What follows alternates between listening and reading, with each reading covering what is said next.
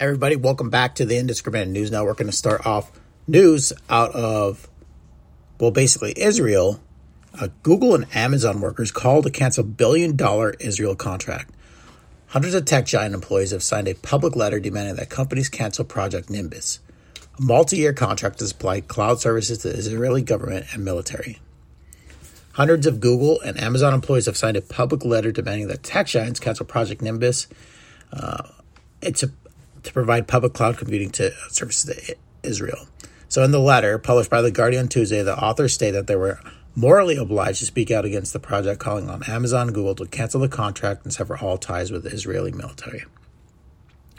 We can't look the other way, as the products we build are used to deny Palestinians their basic rights, force Palestinians out of their homes, attack Palestinians in the Gaza Strip.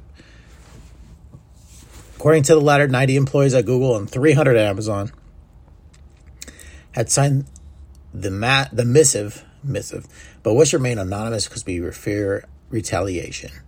The letter goes on to state that the tech giant's aggressive pursuit of military and law enforcement contracts, including Nimbus, is part of a disturbing pattern of militarization, lack of transparency, and avoidance oversight.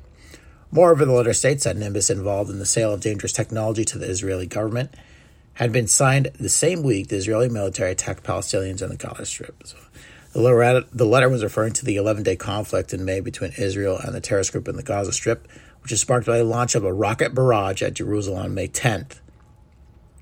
For more than following a week and a half, Hamas and Palestinian Islamic Jihad launched nearly 4,400 rockets at Israel, some 700 which came down inside Gaza. According to the Israeli military, in this response to the indiscriminate rocket fire, Israel launched Operation Guardian of Walls, striking down more than 1,500 terror targets in the Strip. Okay. News out of Afghanistan. ISIS-K is infiltrating the Taliban in Afghanistan. An anonymous high-level Taliban official told CBS News that he believes the leader of ISIS-K, whose identity remains unknown, to be those who have infiltrated the group. The Islamic State Khorasan province, also known as ISIS-K, has waged a small but highly effective insurgency in Afghanistan.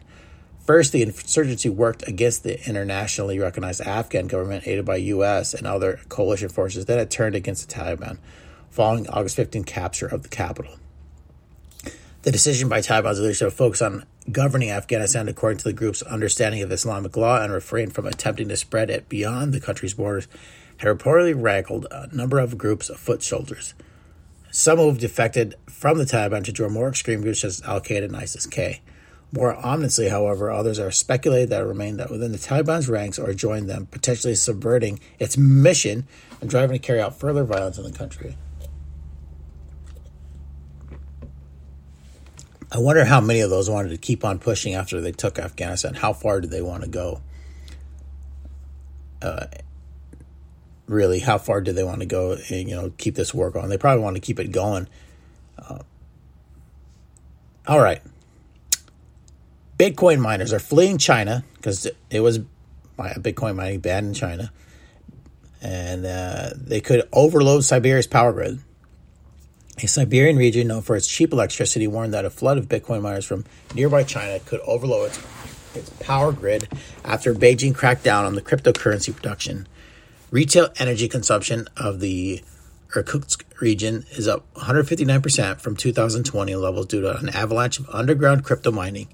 Governor Igor Kobzev, in a letter to Russian Deputy Prime Minister Alexander Novak, which he called for higher electricity rates for miners. The problem has been exacerbated by China's ban on mining, led to the computing equipment being moved over the border. The situation is an unpredictable event for the region, and it's leading to significant loads on the power grid and the risk of accidents and emergencies. All right, Iran and Azerbaijan seek to mend relations through dialogue. Azerbaijan said Wednesday it agreed with Iran to resolve a diplomatic crisis through dialogue in the weeks after ties soured over allegations of Israel's military was active in Azerbaijan.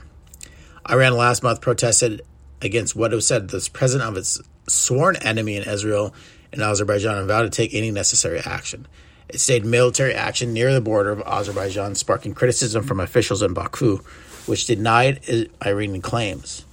Azerbaijan said Wednesday Foreign Minister Ceyhun Bayramov had spoke by phone with Iranian counterpart, and the pair agreed to resolve differences through dialogue. The side noted that the recent rhetoric has harmed bilateral relations and that any differences should be settled through dialogue.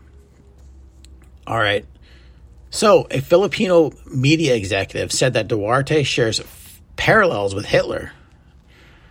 So, Philippine President Rodrigo Duterte shares parallels with Hitler, and a leading Filipino media executive, Maria Ressa, chief executive Philippine investigator, said that told the Independent that Duarte's populist rhetoric is appealing the same way Hitler's was.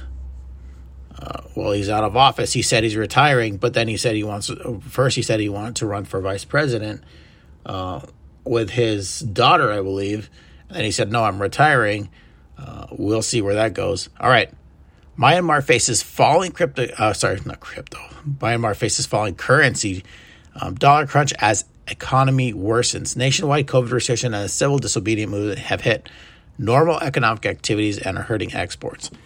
So Myanmar is battling plunging local currency amid an unprecedented dollar shortage, driving up the cost of imports and worsening the country's economic struggle with the dual challenges of the pandemic and post-coup financial isolation. The kyat has tumbled about 50% since the military seized power in February. That triggered a freeze on parts of Myanmar's foreign reserves held in the U.S. and suspension of multilateral aids. Both key sources of foreign currency supplies, restriction, cash withdrawals, have fueled worries about the safety of money in banks, prompting people to seek more widely used currencies such as the U.S. or Singaporean dollar or the Thai baht, analysis said. All right, everybody, thanks for listening to the Indiscriminate News Network. I'm your host, Jason St. Clair. Take care. I hope everybody is doing well. And hear from you soon. Bye.